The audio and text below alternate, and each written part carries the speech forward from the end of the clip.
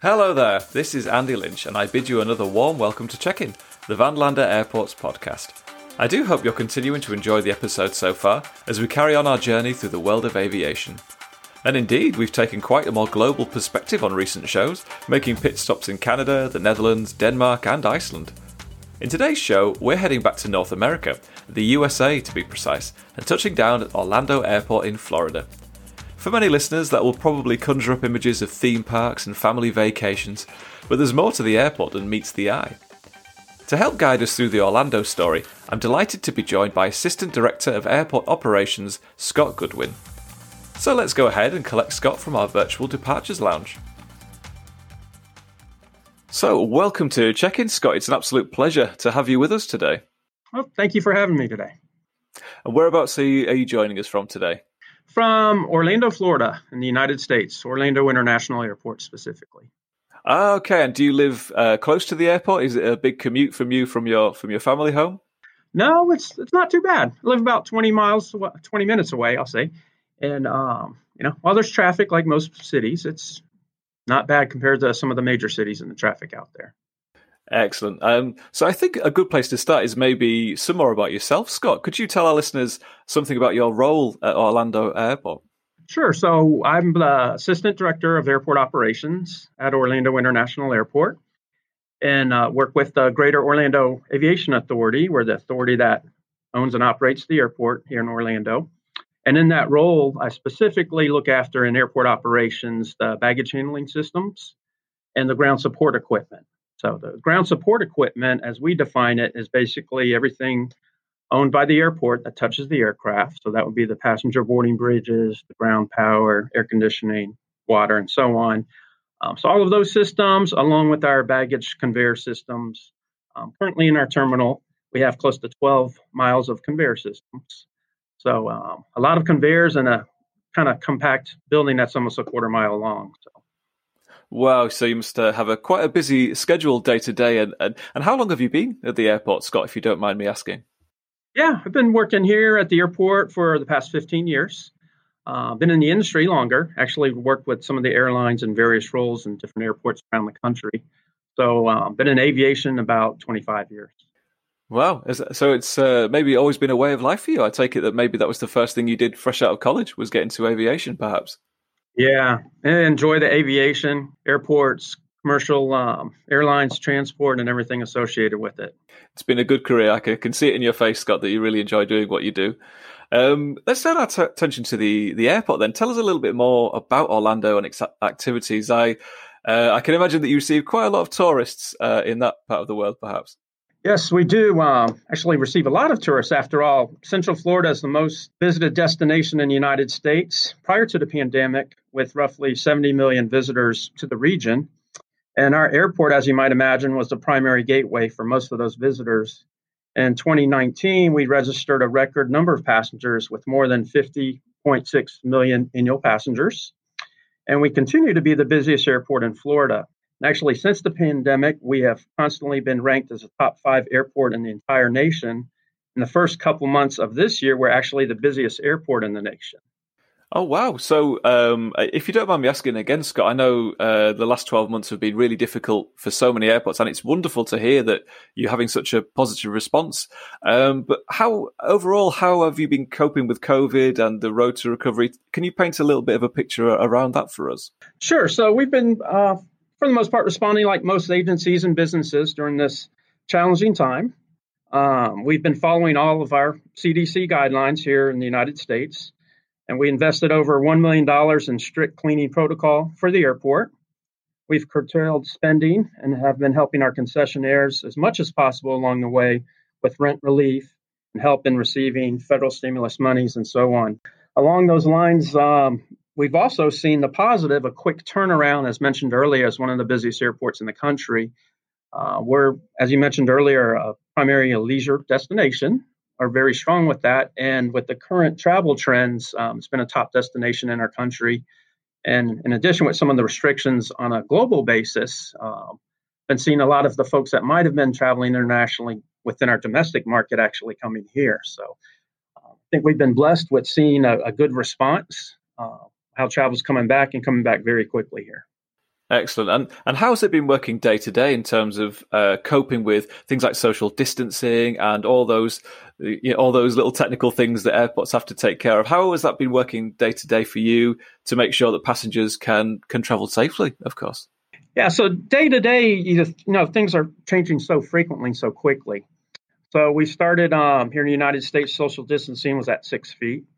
And that's changed down to 3 feet, and now it's being relaxed with the mask out there. Although currently there's still the federal mandate in our country within airports where we still have the mask requirements. So one of the challenges has just been the quick adapting to the different conditions where the airport might have certain conditions and other things in the community are different. The response to that has been good. People have been adapting to that, and it's one of the benefits we have too, for instance, is we have a digital platform here with all of our ticket counters have a digital back wall. And we're able to update those on a near real-time basis with changing conditions versus putting out floor markers that say maybe 6 feet or 3 feet, and it changes overnight, and the next day you got to come in and change it to 2 feet. We actually have some of that ability with the technology we have in place to facilitate that, and that's been pretty good to our advantage. Excellent. So I don't know. I don't want to put a summary or any words in your mouth, Scott, but it sounds like it's going well at Orlando. I think the signs are good, certainly for the rest of this year and further ahead. Yeah, very optimistic. Actually, when you walk our terminals today, you see the folks out there, and we are actually domestically at pre-COVID levels and have exceeded that, and we're increasing every week.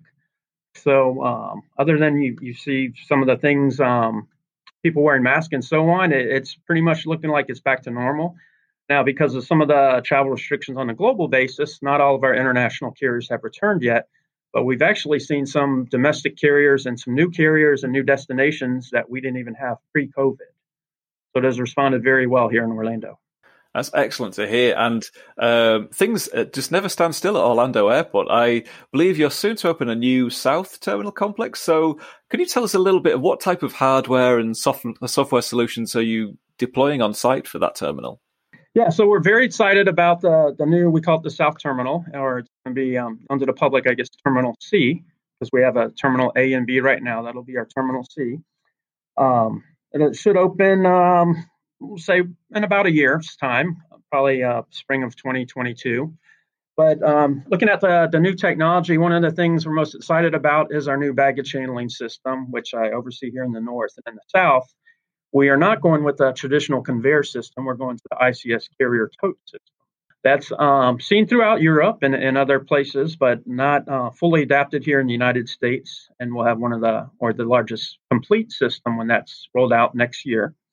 The technology, the efficiencies with that, it allows us to manage our baggage flows and get more efficiencies and capacities. We'll have an early bag storage system with close to 2,000 bags. And that's really going to be a benefit here in Orlando. I know other airports have that, but we have a unique demographic here with our conventions, cruise ships, theme parks, where a lot of folks get to the airport before their departure later in the evening. And they want to check in and where can I drop my bags off or perhaps enjoy some of the facilities of the airport. So the early bag storage, rather than an airport that's been historically very busy and we tell people you need to come back in a few hours to drop your bags off, we're going to have the capability to accept those bags and work with our guests as they depart at their leisure. Along with that, obviously, more efficiencies on the business side, different staffing models and levels with the just-in-time delivery of the baggage in this ICS system, and more efficient. Some other things, technologies, we're going to have a virtual ramp control where we'll facilitate airport movements in a virtual environment versus building a control tower. And this is just for the immediate ramp area. We still have our control tower. And a more integrated model here in Orlando, we have, for the most part, a destination, origin and destination. But this new business model we'll have down there will allow for more connections. So if somebody's coming in and wants to use it like a hub to get off one plane to another, will be better facilitation between that as they clear customs and don't have to transit to another building via a different mode of transportation. So more efficiency there, and probably one of the biggest things that's going to be very easy to expand. This is just the first phase. Our north terminal that we're operating out of now has 93 gates. And our long-term vision down there in the south, we could go up to 120. So This first version is going to be a fraction of that. They're mixed use gates, so it's going to be in the neighborhood close to 20 gates, 22 boarding bridges. But that's just the first phase, and we could easily just, when we have the landside infrastructure, just keep adding on to the gates as demand comes along. Excellent. And to go back to the baggage handling system, you said you had the ICS system with the early bag store. Is that also going to be scalable? So if you're looking to sort of extend the terminal or extend the infrastructure in the future, is that something you see the baggage handling system being able to keep up with in terms of its own scalability? How do you see that? Yes, definitely. We're lucky. Orlando is one of the largest airports by land mass in the country, so we have a lot of space. We're not landlocked in the center of the city. That being said, the early bag storage is in a facility that we carved out that is, while that area is full, we could actually just open or build next to it another, whether it's parallel or next to it another building. So we don't have to connect directly to that scalability. We could put it somewhere else on property and connect it with the ICS system.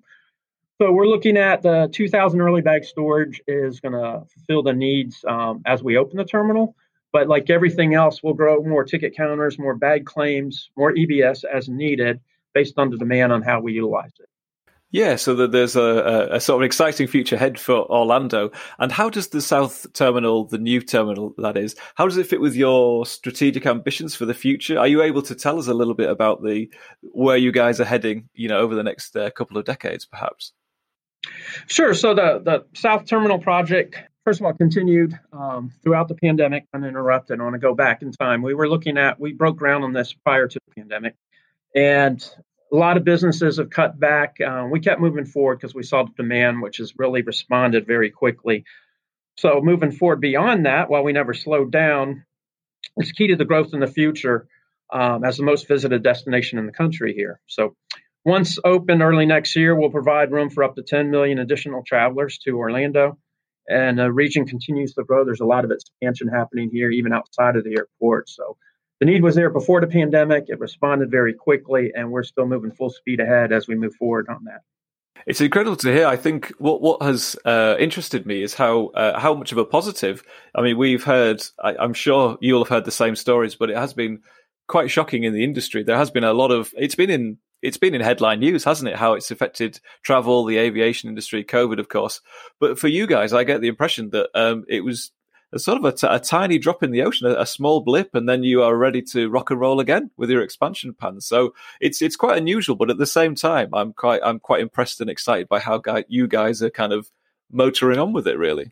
Yeah, we're very excited to have been leading the country with domestic travel here within the United States, and as continuing with more carriers adding service and the terminal filling up. We need that additional space. And as I mentioned earlier, it's expandable. So as we sit and hit more thresholds, the way the building is designed, we could just start adding on more gates as the infrastructure is there, the property's already secured, the plans are there. So could pick up pretty quickly, and looking forward to opening it next year and keep going from there. Excellent news. And obviously, no airport is complete without the brains, which is obviously the IT system. So what's your view on the value of information technology and its role at Orlando Airport? So the role there, obviously very important as we become more of a digital environment. So almost all of our operating systems at the airport communicate digitally in some form or fashion, are connected to the airport's central network. So IT plays a major role in enabling these systems to transmit and share data. The evolution and advancement of many technologies, for instance, including but not limited to wireless networking, embedded sensors, control systems, automation, data analytics, has enabled the airport to gain efficiencies. Operational data is the big bonus here. Being able to capture and distill from multiple operating system sources, both historically and on a real-time basis, gives us the ability to be proactive rather than reactive in many cases. Yeah, for sure. I think there's been a brilliant trend in the industry, certainly over the last 10 years, with the emergence of the Internet of Things and big data and end-to-end thinking. I think a lot of airports have really begun to see the true power of data, rather than just seeing reports and thinking, well, hey, that's great, we had so many passengers today. They're starting to look at it and say, well, actually, we can use this information to make our lives, passenger lives, even better than ever. So are you using data to improve your operations and create a more pleasant passenger experience? Oh, absolutely. And actually, I have a couple really neat examples I could talk to on this. The first one that stands out is actually visible to our passengers as they travel. So we have at our checkpoints, checkpoint wait time expectations on how long might it take to get through the security checkpoint based on current demands. The checkpoints are calculated independently, and I say that because we have two checkpoints, one on each side of the airport servicing different airlines. So we don't have one size fits all, and we look at it for the most part almost like two airports. And we do that with cameras and Bluetooth sensors and embedded algorithms that calculate the average wait time from beginning to end. The calculated information is shared above the checkpoints on digital screens, but we go beyond that and feed it through a web service interface to our mobile app and out to our website. And that gives the customers the right expectation on how busy is it even before I get to the airport. What's neat around that too, we're using that information to actually adapt to how we manage our guests at that point. So when we sort of hit a certain threshold above our checkpoints, the display will say something along the lines of we're accepting passengers leaving within the next 2 hours. When we have shorter wait times, we welcome everybody because there is a limited throughput there. But now with this real-time data, we could actually change customer behaviors where it benefits the airport. So we basically get rid of the peaks, shave that off, and become a more efficient operation and better experience for everybody. So if we could tell you in a few minutes that your wait's not going to be as long because you might see a line, we feel that's valuable too, and that's what we're looking at. Yeah, I mean, it all links back to that passenger experience, and great to hear that you discovering or exploring those opportunities to give people a really great experience, because you have such a specific demographic at Orlando.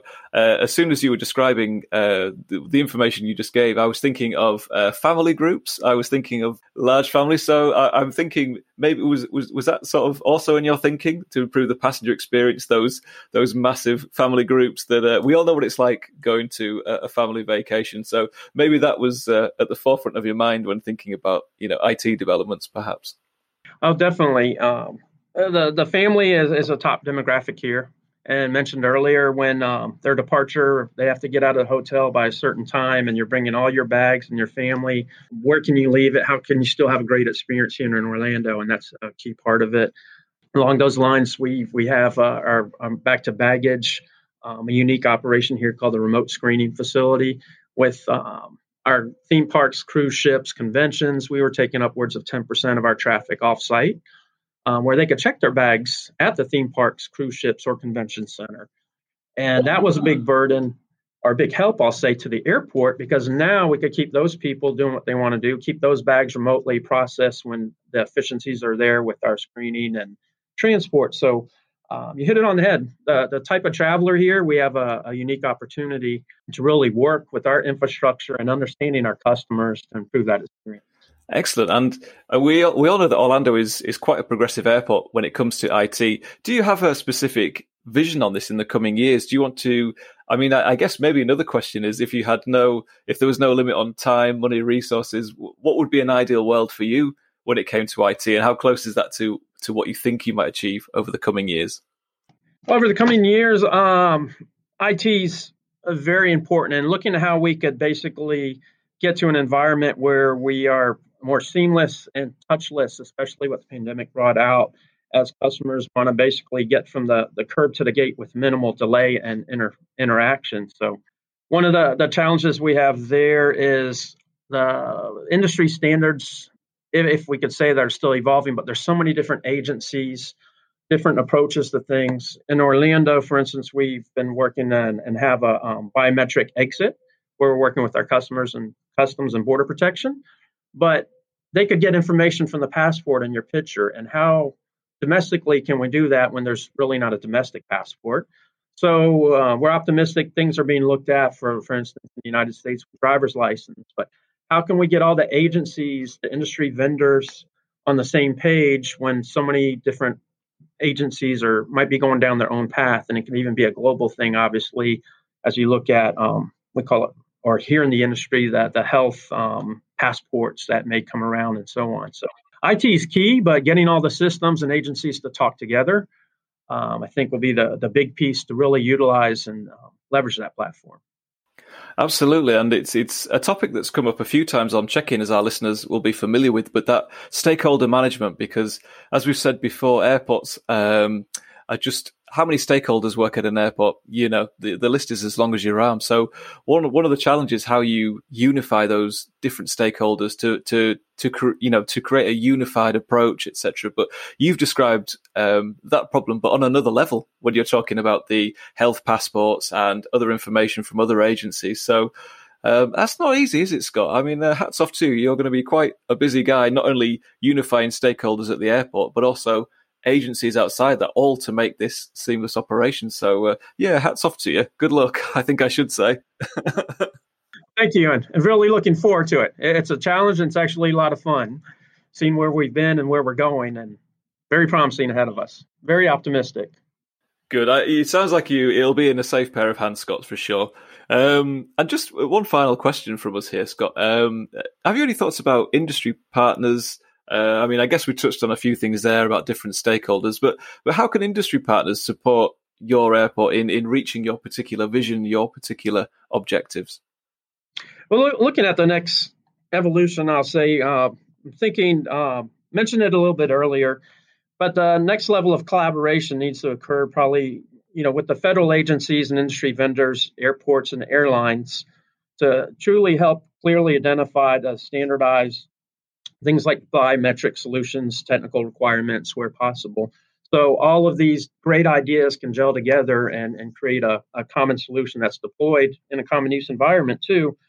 I think what will be most important is consensus on the information security aspect of biometric data and how it's handled, where it's stored, for how long, how is it purged when it's used after its intended purpose. So truly going touchless and sharing of that data, I think, is the next evolution. We're looking at things like bag drops and so on, which are out there in the industry. But how can we get something common there where everybody gets together, we kind of speak the same language to get the true benefits of that? Well, thank you, Scott, for your time already. And if we can finish on a positive note, do you look forward with a sense of optimism about the aviation industry and, of course, your own particular airport? Absolutely. Within the nation, I wouldn't want to be anywhere else. Here in Orlando, the way we've responded, very optimistic. Looking at our history, we're in a building that was originally built for 24 million annual passengers, and we exceeded 50. So we more than doubled that. Now we're breaking ground for our new terminal, as mentioned, which is going to open within a year. Very optimistic because we cater to anywhere from the youngest travelers that are arriving in strollers to folks on the elderly side or senior side, and we are one of the largest markets for wheelchairs. We're largest market for rental cars. So very diverse on the leisure side. Locally, our theme parks are expanding. The cruise industry, the cruise ports expanding. Our terminals expanding. One of the things I really didn't elaborate on earlier too with our Terminal C is we have our intermodal facility there, and we're going to have a train rail system which goes to South Florida, West Palm Beach, Fort Lauderdale, Miami, opening a year after our terminal, which is going to see, sometimes you see this in Europe, where the train comes right to the airport.